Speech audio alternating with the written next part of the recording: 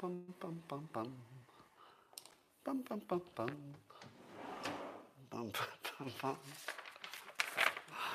Oh, what a day, what a day. Come on in, come on in. It's time. It's time for Coffee with Scott Adams, best time of the day. And not only is it the best time of the day, but this might be the best Coffee with Scott Adams of all time. Now, I don't want to build it up too much. You might be disappointed. But I feel like we have all the raw ingredients for the best show ever. And if you would like to enjoy it to its maximum potential, well, it doesn't take much. All you need is a cup or mug or a glass of tankard, chalice or stein, a canteen, jug or flask, a vessel of any kind. Fill it with your favorite liquid. I like coffee. And join me now for the unparalleled pleasure, the dopamine hit of the day, the thing that makes everything better, including your Zoom calls. It's called the simultaneous sip, and it happens now. Go. Oh, yeah. I feel the goodness coursing through my veins. So, I don't know where to start today. It's such a funny day, but I'm going to start with potential good news. All right? Oh, yeah, we'll get to Jeffrey Toobin.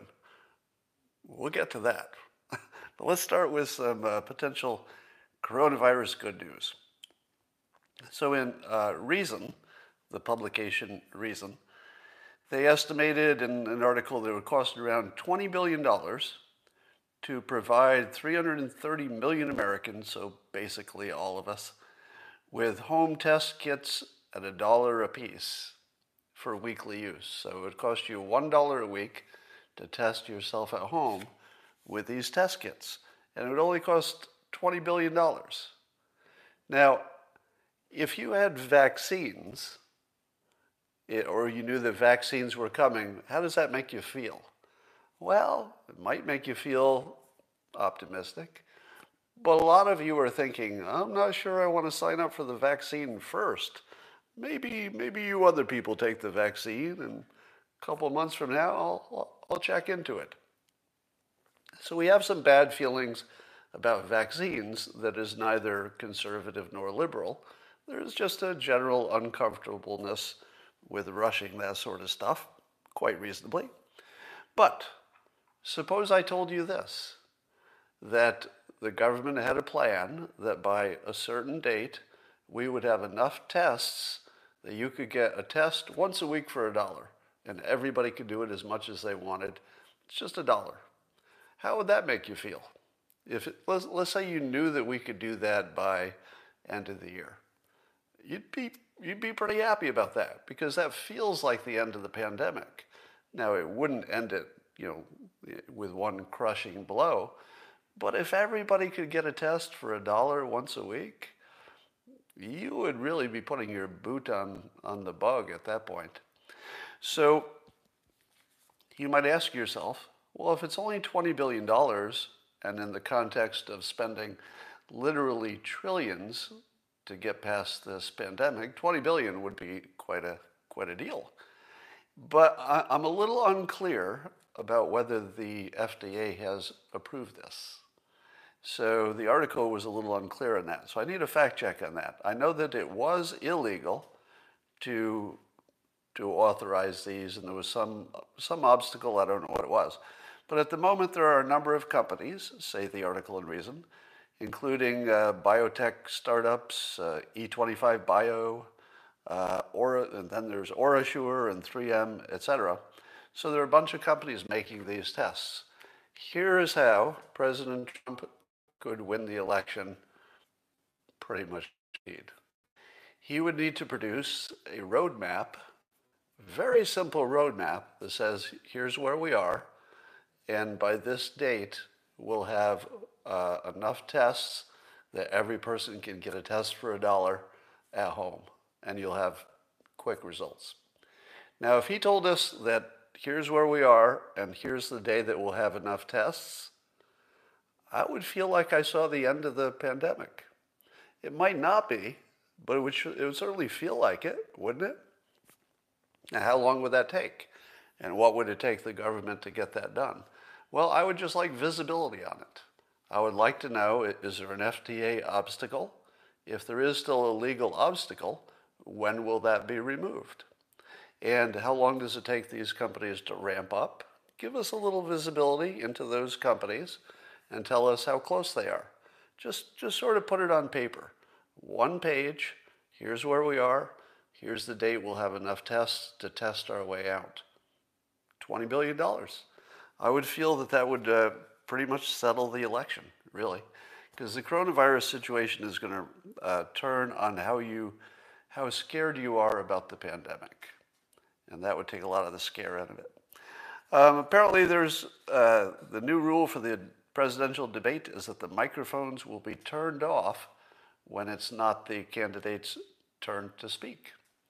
What do you think that's going to do to President Trump's debate game? Well, your first impression might be, oh no, he can't interrupt. And it's the interrupting that's sort of the fun part and gives it a life. But I would argue this is going to work in Trump's favor. Because what was the one big thing that people didn't like about Trump's performance last time? The people who are, sort of would like to like him, maybe they could be convinced, if they see him acting like a bully and talking over everybody and trying to dominate the debate, do they think better of him or do they think worse?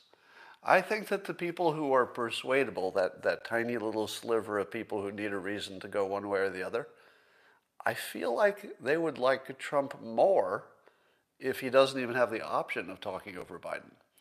Now, as Trump has said and other people have said, if you let Biden talk without interrupting him, maybe he'll have an own goal or he'll force himself into a gaffe and you'll be better off letting him talk.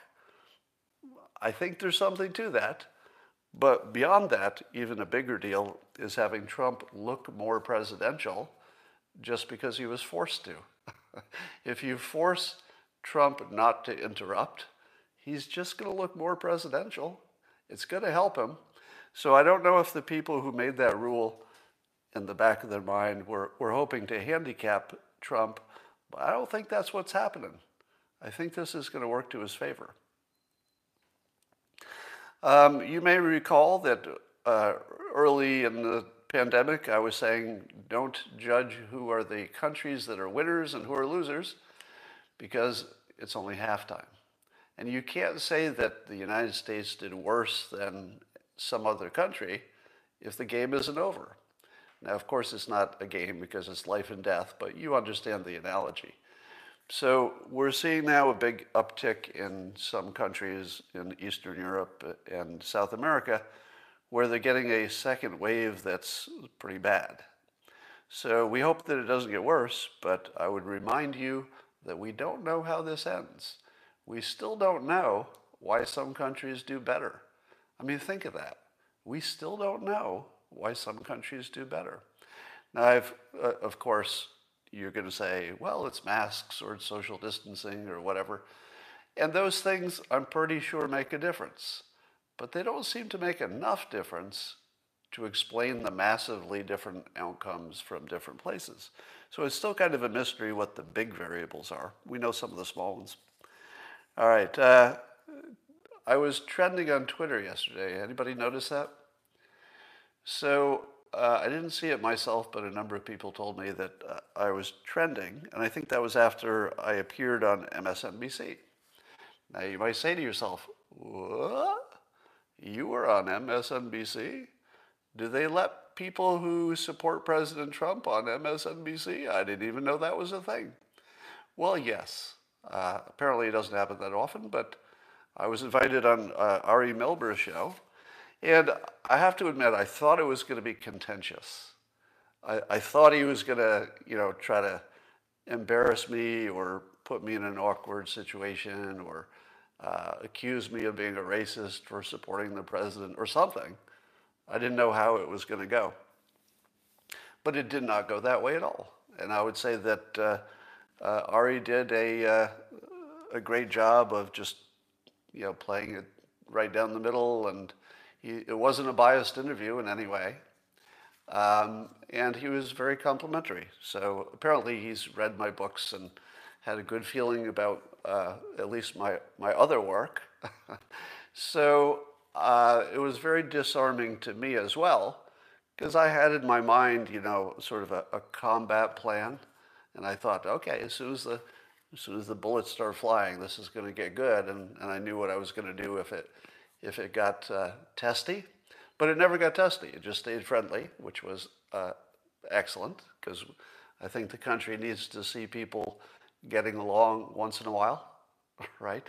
Uh, it was weird in one sense because I was introduced with somebody else's work. I've never seen that before. Have you? Have you ever seen somebody introduced by showing somebody else's work who is a competitor to the person who's being introduced? So they started off by showing a clip of the movie Office Space, which some have said is a ripoff of Dilbert, because it came into being at the time that Dilbert was becoming popular, which proved that there could be a movie on that topic, and then Mike Judge made one. Now, there's no indication that he was looking at Dilbert when he made it, but many observers say that it was, at least a little bit influenced by Dilbert. So that was weird. I've never seen anything like that before, to use somebody else's property to introduce somebody who competes with that property. It was strange. But they were very nice to me. They showed the clips and mentioned my book, etc. So here's where I ended up trending. I didn't realize just how bad the silo was, the news silo, and how the people who watch MSNBC really, really don't know what the rest of the country is thinking. And while you know that intellectually, when you see it in real life, it's still jarring, even though you sort of know it on some intellectual level. So I went through my explanation of what the election would look like, and the way I framed it was that people vote based on their fears, and that President Trump was working against his own re-election interests because he had solved some of our biggest fears. And I mentioned that I'm no longer afraid of ISIS, for example. I used to think about terrorist attacks all the time. And while, of course, there's always that risk, I don't think about it. It's not in my mind anymore. So I'm not afraid of ISIS. And that's new within, I would say, within the Trump administration. I also mentioned that when Trump is president, I'm not afraid of the economy melting down, because there's good evidence to suggest that he's the most capable hand for the economy. But then I also, just to be fair, said that if President Trump loses the election, it'll be because of the coronavirus, because that fear is in our faces all the time. Every time you reach for your mask, you're reminded of the coronavirus. And so the immediacy of it and the fact that it permeates just everything makes it our most important topic. And it's probably, objectively, it probably is the most important topic. And so then I was asked what my prediction would be, and they had already shown my prediction from 2016, which I was right, that President Trump would be elected. And then I said, in my most confident voice, that as of today, President Trump will get reelected. Now, I don't know if the viewers of MSNBC have ever heard that. And the reason I was trending is because the MSNBC viewers just sort of went nuts. And I want to read to you some of the reactions from the MSNBC viewers who heard me say confidently, one of the few people who was right in 2016 in public. A lot of the voters were right, but there weren't too many pundits saying confidently that Trump would win in 2016. So Tom Arnold tweeted at me today, and he said they used a clip of Mike Judge's genius Office Space to intro Dilbert guy, and then he refers to me, Tom Arnold does, as Donald Trump apologist and world's most disingenuous human, Scott Adams. And so I tweeted back to ask him if there's any kind of a trophy that comes with being the world's most disingenuous human. And I thought to myself, there are a lot of, I've been insulted in every way that you can be insulted. But when somebody says I'm disingenuous about the political stuff, I stop and think, disingenuous? In what possible way? I mean, I don't even understand the insult. I mean, if somebody calls me stupid or untalented, I know what that means. You know, even if I think they're not right, at least I understand it. But disingenuous? Why? Why would I be disingenuous? Because saying that Trump will win or saying anything good about Trump is certainly not good for me. It's not good for my career. It costs me a fortune. It's not good for my social life. It costs me most of my friends. It's not good for me safety-wise because I worry that if I go outside and I'm recognized, somebody will hit me with a big object. So why would I be lying about it? What would be my motive to be disingenuous? Am I trying to lose money and be in physical danger? Is it because I like the attention? Of course I like attention, but I'm pretty sure I could have gotten it a different way. You know, Alyssa Milano got plenty of attention, and she wasn't backing Trump.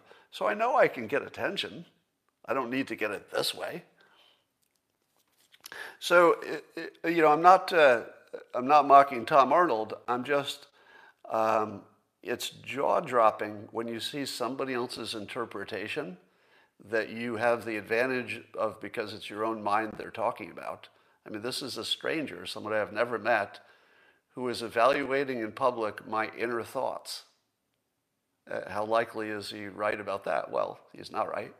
Because I certainly don't think of anything I'm doing as being disingenuous. I think of it as precisely the opposite by design. Here's what some other people said in the comments when these are people who saw me appear on MSNBC. And keep in mind, this is the first time they've heard anybody say confidently that President Trump is likely to win re-election. First time they've heard it in months. Here were some comments. Quote, I felt physically ill when he said this. Another one, it made me sick. Actually, it made them physically sick to hear this. Depressed the hell out of me that he made such a declaration. I hope he regrets his prediction. Notice that there's always a little bit of revenge built into the comments. They actually want me to suffer because of my prediction. Literally want me to feel pain because I have an opinion of what might happen in the future. This is really sick stuff. Here's another one. After the interview, my husband said, quote, I'm throwing Scott Adams' autographed book in the trash. Another one said, I was devastated when I heard that. Who is devastated watching television? When was the last time you were watching something on the news and it wasn't, about some terrible tragedy or something? When have you ever watched just some ordinary political pundit thing on the news and felt to yourself sick in your stomach or devastated? Or here's some more of them. I don't agree with anything said by Scott Adams. He's a well poisoner. He shows up to create havoc. I'm a well poisoner? Why would I want to poison a well? Why would I want to poison anybody's well? Why would I want anything that's not generally good for the United States as a whole? Why would I want that? In what world would any of that make sense? Here's some more. That was frightening. I'm still bothered. So people were shaking. They were just like shaking with anger and pain and stomach aches because they heard somebody who didn't look crazy say that Trump could win re-election and he could do it on the strength of being good for the economy and good for international stuff. Here's another one. I threw up in my mouth when I heard him say that. So, it was really, really interesting to see the depth of how low the information is on the left.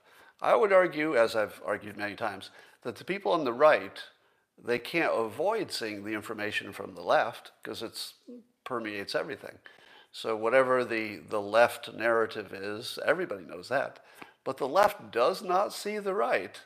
And the first time they see somebody who doesn't look insane, with an opinion that actually is coherent, they didn't know what to do. It actually made them sick to hear a different opinion. I mean, seriously, when was the last time you got sick hearing an opinion? I think it's 0 times for me.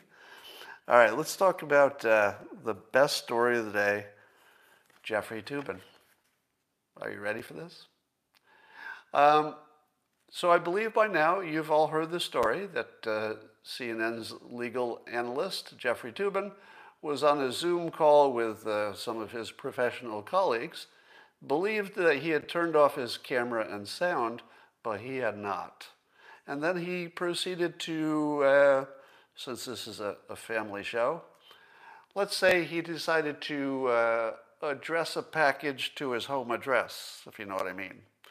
Let's say he decided to be an army of one, if you know what I mean. Let's just say he decided to take matters into his own hands, if you see where I'm coming from. And apparently he did that on camera with his colleagues aghast, apparently.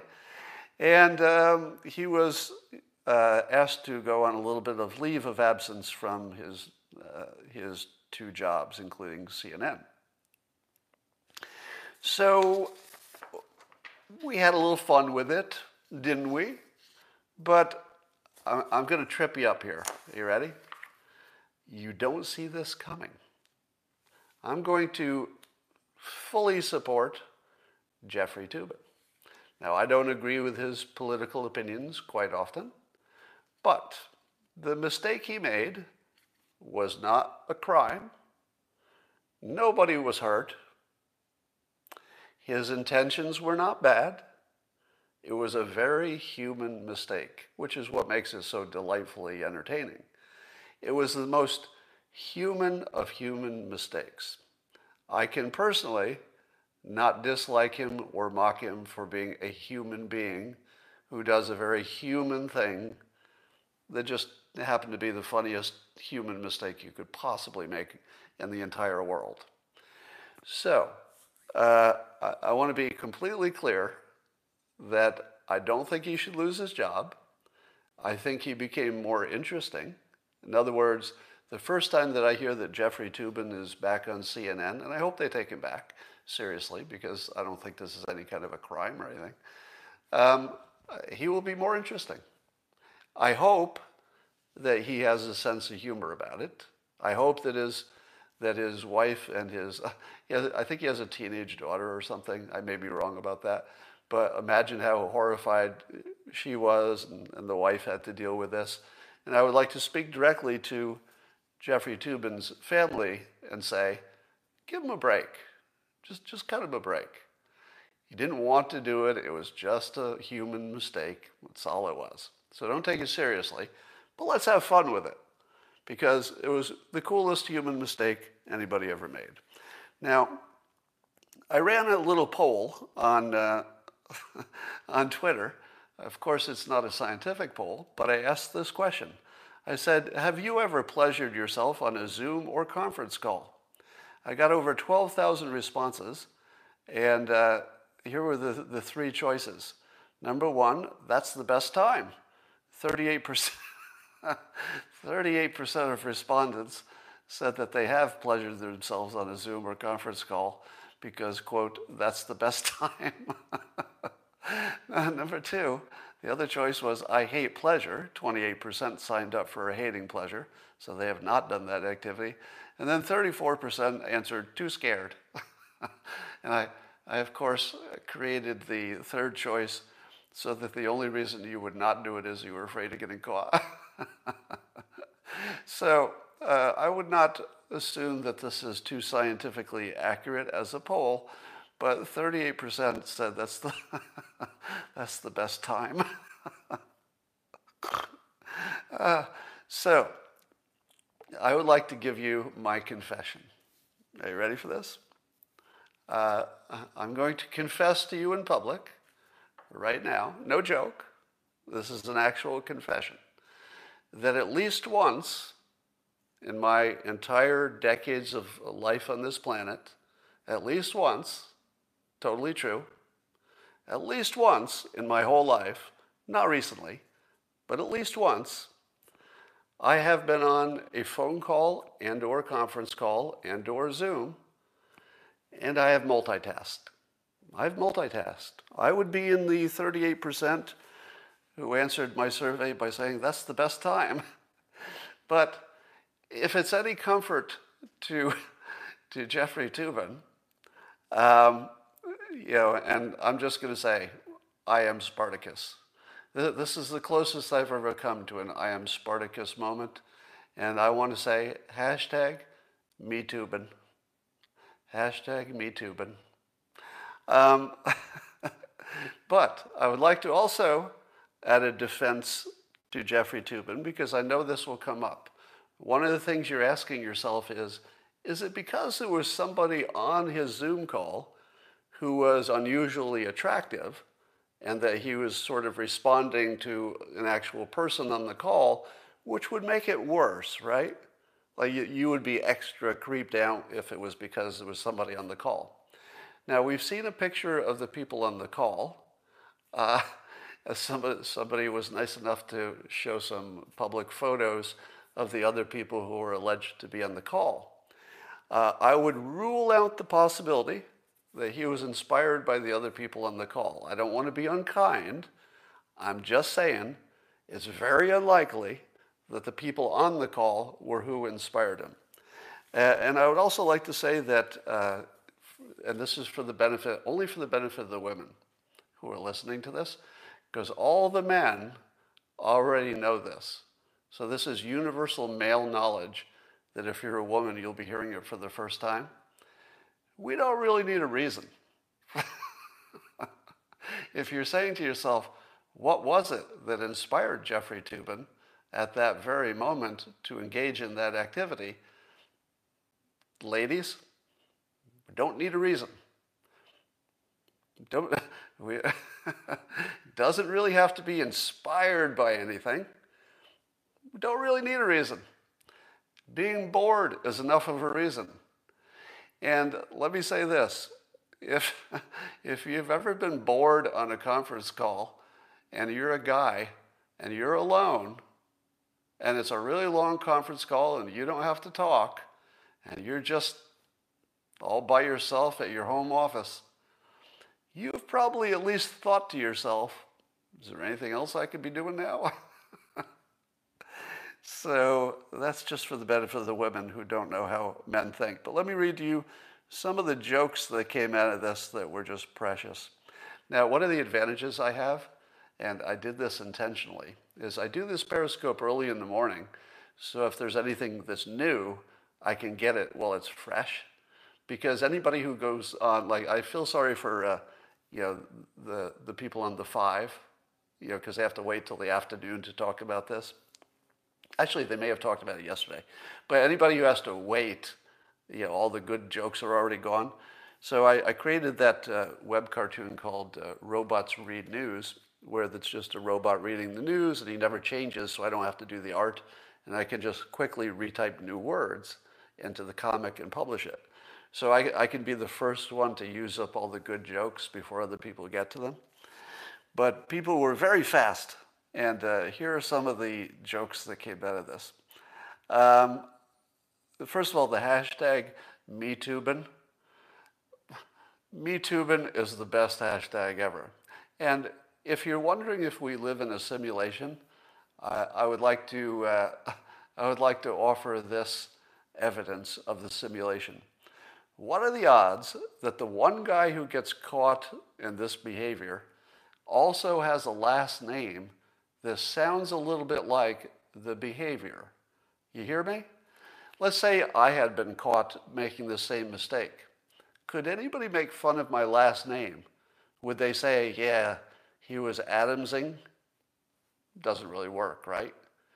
How about, any other name? Yeah, he was smithing. Nothing. But if you say he was tubing, doesn't that sound a little bit like the thing he was actually doing? Yeah, Jeffrey was tubing. He was tubing all right.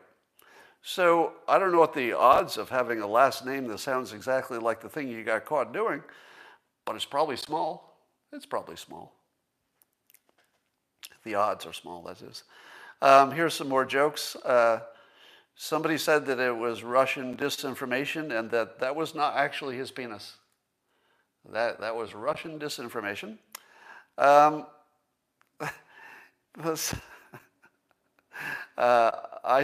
used a joke that my father had taught me when I was a kid, but I said, I wonder what the market price is for a screenshot of Jeffrey Toobin trying to count to 11 on Zoom. I'll pause for a moment while you explain that joke to whoever you're with who didn't get it. Count to 11. Okay, you with me? Everybody caught up? Okay, we'll go on. And then for my Robots Read News comic, this was the robot reading the news. He said, Jeffrey Toobin has been yanked off of CNN for lubing his tubin on a Zoom call.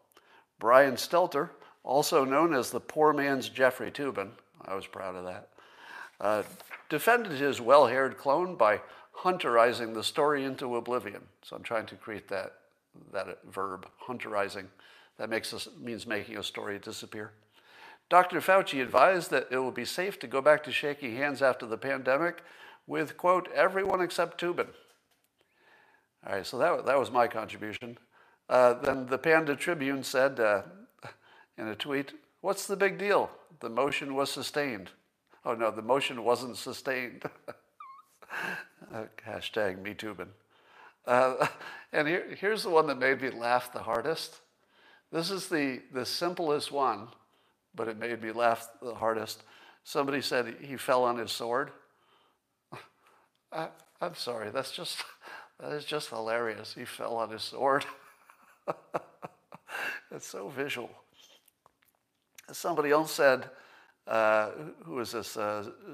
Strahan, I think, said this, that I guess the Zoom call was supposed to be an election simulation. They were talking about an election simulation. So Strahan said it was he must have misheard it and he thought it was an erection stimulation.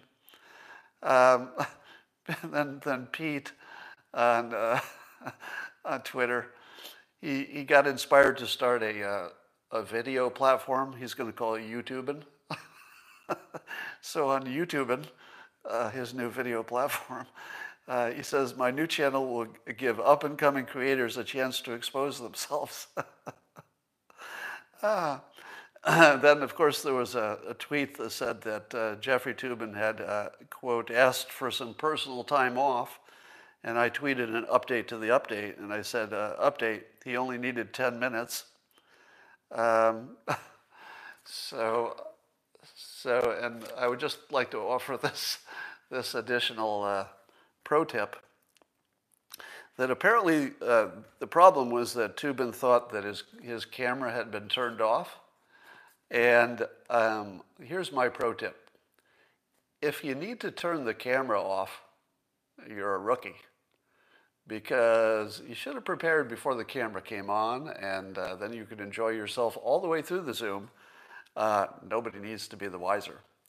Now, the other thing that's hilarious about this is there are a number of articles and tweets and stories about Jeffrey Toobin. And of course, they look for a picture that's available on, someplace that they can grab a photo and run with the tweet. The photos that people are running with these Jeffrey Toobin stories are so frickin' funny. Because Toobin is one of these wide-eyed people where when he appears on TV, his eyes get bigger. And now every photo I see where it's a video or a photo from, let's say, the chest up, you can just imagine what's happening from the chest down. And his face, by coincidence, his face looks exactly like he's not wearing pants. So he's always got he's got this wide-eyed face, like whatever's going on below the camera view is probably more exciting than whatever's happening above the chest, if you know what I mean. All right. That's just the best story ever. Let's talk about something else. So, rapper 50 Cent saw Joe Biden's tax plan, which would tax him in California at 62%. 62%. I don't know why I'm laughing, because that would be my tax. That would be my tax rate if Biden wins. 62%. And 50 Cent said basically, screw that, and he endorsed Trump. And so I tweeted about 50 Cent's endorsement. I said, no one wants to be 19 cent. Now, I don't know how many people checked my math, but if you tax 50 cent as 62%, you end up with 19 cent left over. So 50 Cent doesn't want to be 19 cent. So let's talk about the real news. So it looks like the biggest problem for Biden that's coming out of these emails, the Hunter Biden emails on the laptops, is the reference to this. It says 10 held by H for the big guy. H, we believe, is Hunter. The big guy, we believe, is his dad. And in the context of the email, the 10 being held was money. So the way the email looks, it's a little cryptic, but it sure looks as if Hunter is saying that he is going to hold some money so that there's no digital record of his dad getting the money, but it would be for the benefit of his dad, the big guy. And what happened by coincidence is that because the debate is scheduled on Thursday, it allowed Joe Biden to put a lid on and pretend that he's using all of that time to practice and get ready for the debate. Because he can't be in public because he'll be asked that question, right? So he has to stay completely out of the public, because even if he refuses to take questions, the video will be people shouting questions at him and him not answering. Or he might answer, awkwardly or angrily or something like that. But it is amazing to me that this story is out there and is being completely ignored by the media on the left. Now, could it be that if you asked Joe Biden, what does this mean? Or you asked Hunter Biden, what does this sentence mean? Maybe they have a good explanation, but they haven't offered one. What does it tell you? That neither Hunter Biden nor Joe Biden have offered a denial about the laptops, a denial about the emails being accurate, haven't said a word about the truth of them, which of course tells you that they know they're accurate. Here's what one of the articles on CNN said. It was talking about Trump saying that Barr should appoint somebody before the election to investigate. And this is the sentence on CNN. It said, Trump says Barr must, quote, appoint somebody before election to investigate the baseless Biden claims. Baseless? What do you mean baseless? I just read you the sentence in the email on the laptop that indicates an obvious crime, which would be, if true, would be such a horrendous crime and abuse of office that it would change the entire nature of politics and, if not the world, because whoever's president of the United States has a big impact on the world. And CNN has the gigantic brass balls to say it's baseless. What would be their backing to say that this evidence, which might not be true, it might not be exactly what it looks like, might not be, but is it baseless? This is the base. This is the base. So they just don't report it, and they can call it baseless. Watching this happen in real time is so mind-boggling to see that our trusted institutions have fallen this far. you don't even know what to say about it because it is so beyond imaginable, really.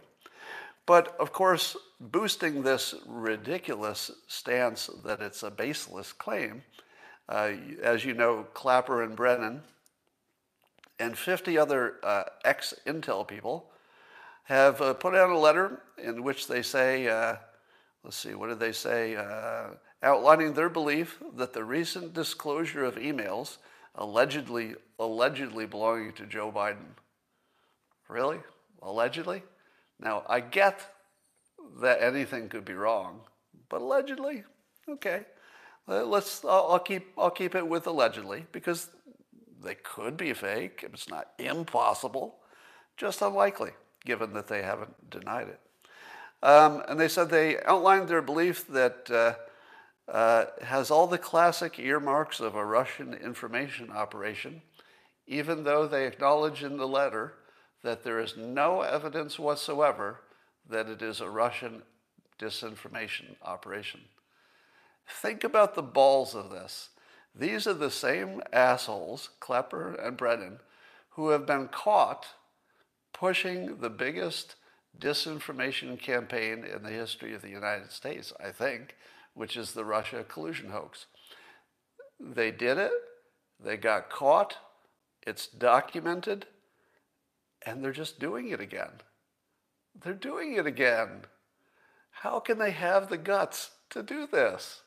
This is the most gutsy, just crazy thing that I've ever seen. Because is there anybody in the country who reads this and doesn't know that these are the same guys, literally, who just ran a coup attempt against the United States with a massive disinformation campaign against the citizens of this country, blaming Russia, and they're just going to do it again? They're just going to do it again. I don't know even what to say about that. My head is going blah, blah, blah, blah, blah, blah, blah. And apparently there's nothing we can do about it. Because as long as the news treats it like it doesn't exist, and the Republicans probably don't have enough power, and may have even less power, to do anything about it, if Joe Biden wins, it just goes away. It just goes away, and they probably get government jobs and stuff. So I tweeted this morning that got a lot of pickup. I said, is it my imagination or are ex-Intel heads from the Obama-Biden administration running a completely obvious disinformation campaign on the American public while asking to be returned to power? That's actually what's happening. And I'm not guessing. I'm not guessing. It's right in front of us. There's nothing hidden about it. And they even say in their letter that they have no evidence that it's Russia. It just looks like a Russian disinformation campaign.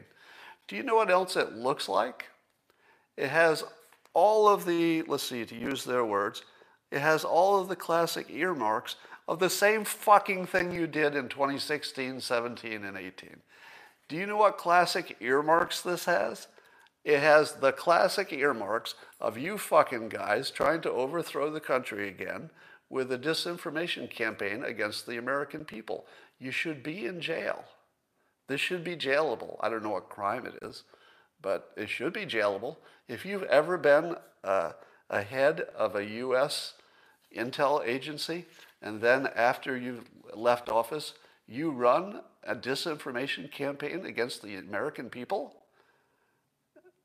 that ought to be a crime. Can we not make a crime? Can Congress not pass a law that says you can't run a disinformation campaign if you used to be the head of the CIA or head of an intel agency? I feel like that's important. It's amazing. All right. And why is it not the only headline? Can you think of every story that's happening? Of course, the election's a big deal. Coronavirus is always a big deal. But what is a bigger story than 50 intel agencies, including 2 heads, are running an obvious, and obvious is the key word. There's not any question about it, an obvious disinformation campaign against the American people Why are we talking about anything else? There's nothing going on that's on the same level as this. And CNN and the whole left will just disappear it. They'll just make it go away. And that's what's happening right in front of you. So Ice Cube, you all know Ice Cube. He's decided that he was willing to talk to the Trump administration about his plan for Black America. And he's also talked to some Biden people. And of course, he's taking tremendous heat from the black community for talking to the Trump campaign at all. Because the feeling is that you shouldn't work with them because they're so bad. You're selling out any number of names that you get called if you work with white people in power. And here's my take on that. And I tweeted that Ice Cube is demonstrating a winning strategy by putting effectiveness ahead of ego, and that his critics are demonstrating the opposite by putting their ego ahead of effectiveness. Ice Cube is doing one of the most important things that's happening today. It's one of the most important things, which is that he's role modeling how to be effective. The thing that I don't think Black America understands about white people is that white people don't like acting like white people. I don't like dressing the way I dress, because I would love to dress like any fashionable black guy. Because why does it seem like black guys are all well dressed? Am I right? And whereas I've got my stupid khakis on or whatever the hell I'm wearing, and I just look like every other white guy in the world. I don't want to act like a white guy, but I can't pull off the other looks, so I don't really have that option. Likewise, I don't want to be nice to my boss just because I want a raise later. There are a whole bunch of behaviors where your average white guy is sort of sucking it up and playing along and doing what is expected and going with the flow. We don't like any of that. But the reason we do it, the reason we sublimate our egos, is because it's effective. It works. So if I can manage my ego down, then I can take a job with a terrible boss and terrible conditions, but I can turn that into something good for me and my family, right? So I'm gonna lower my ego, eat a pound of crap to get something done. And that's what Ice Cube is doing. He, of course, had to know that talking to the Trump administration on this topic was going to cause him to eat 10 buckets of crap from the people that used to be his friends a day ago. He knows it's a reputation hit. He knows it doesn't make him look cool to the people he might want to look cool to. He's taking a risk. It's a big one. And so he's also modeling how to succeed. Because Ice Cube, remember I've told you this quote that is just my favorite quote about success. And I always feel bad because I don't know who said it first. I just stole it from somebody. I heard it once. And it's this: if you want to be successful, figure out the price and then pay it. Figure out the price of success and then pay it. And then you'll be successful. Ice Cube figured out the price of success. So he not only did he go do the work of putting together, a plan, he did the work. He's not just a celebrity who's talking on Twitter or something. He did the work. He put together a plan. Congratulations, Ice Cube. I appreciate that. As a citizen and as a patriot, thank you. Thank you for doing that. Now, I might not like any of the ideas on there. I haven't looked at them in detail, but I certainly appreciate, the American-ness of putting the plan together and promoting it. But he did this at great personal expense. So he took the advice. You want to succeed, figure out the price, and then pay it. So Ice Cube figured out the price, which was you got to put a plan together, and you're going to have to make yourself look really, really bad because you're going to have to work with some people that other people think you shouldn't be talking to. He figured out the price, and then he paid it. So if this isn't one of the best American things going on, I don't know what is. Compare that to Robert Reich, noted Democratic booster, who wrote this tweet. Now, and just compare these two people in terms, not the people, but their strategies. All right? This is Robert Reich. He says, when this nightmare is over, talking about our current situation, we need a Truth and Reconciliation Commission, all in capitals, Truth and Reconciliation Commission. It would erase Trump's lies, comfort those who have been harmed by his hatefulness, and name every official, politician, executive, and media mogul whose greed and cowardice enabled this catastrophe. So Robert Reich is putting together a strategy to make Americans hate each other and start a civil war. How does that work? How is that good for America? This is terrible. Don't follow this guy's example.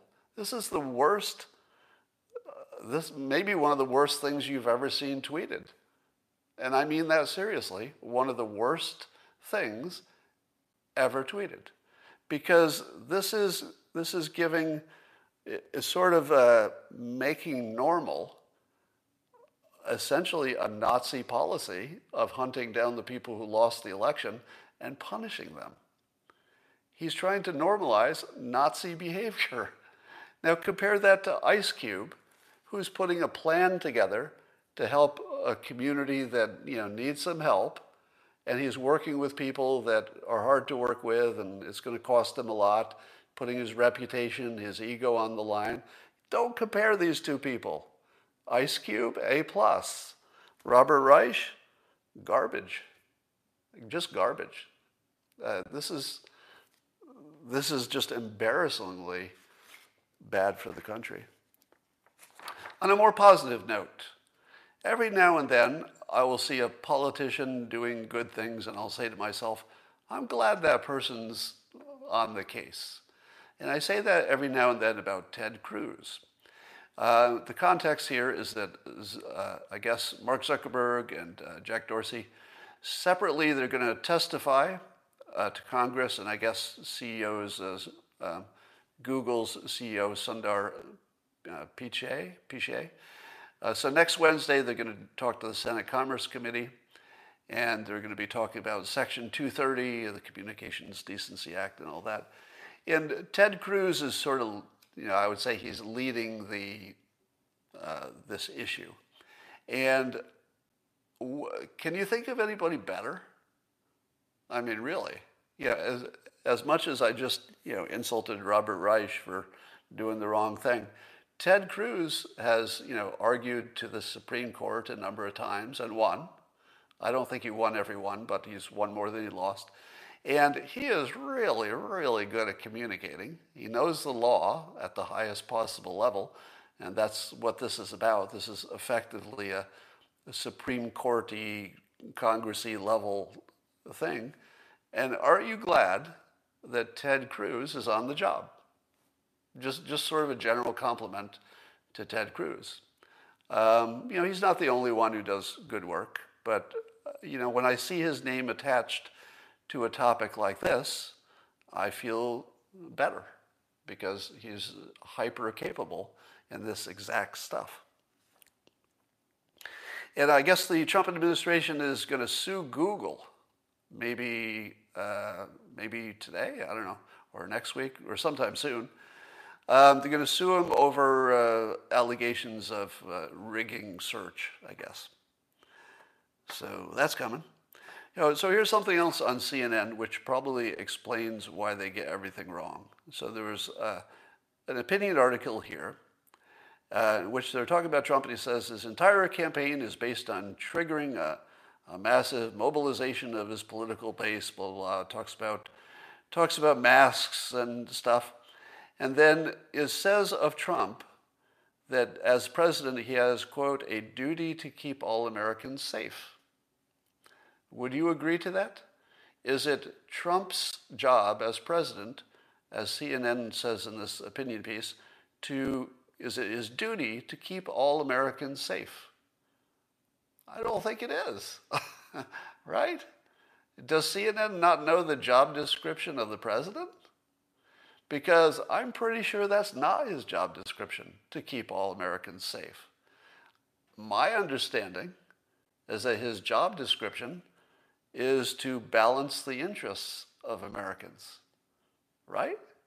And safety would be one of the interests which the president balances.